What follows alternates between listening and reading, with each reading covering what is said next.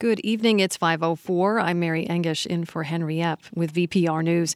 Non-U.S. citizens residing in Montpelier and Winooski will be able to vote on local ballot measures in their city's next elections. The Vermont legislature today took that final step in overriding 2 vetoes that would have blocked the new voting rules from going into effect.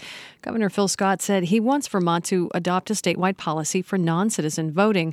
But Windham County Senator Jeanette White says the legislature should honor charter changes approved by residents of Winooski and Montpelier. Their changes were constitutional, legal, followed legal procedures, and overwhelmingly were adopted by their town residents.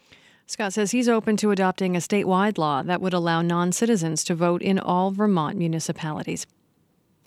A beloved member of the Tunbridge community passed away this week. Euclid Farnham was a dairy farmer, historian, and leader in civic life. Farnham, for decades, served as president of the Tunbridge World's Fair and town moderator.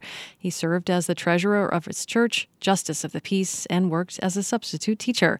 Mick McGuire was his successor as president of the Tunbridge Historical Society. He is Mr. Tunbridge, was Mr. Tunbridge. It's just everybody knew him, everybody loved him. You could literally ask him anything about the town and he would have an answer at the tip of his tongue for it. It was incredible.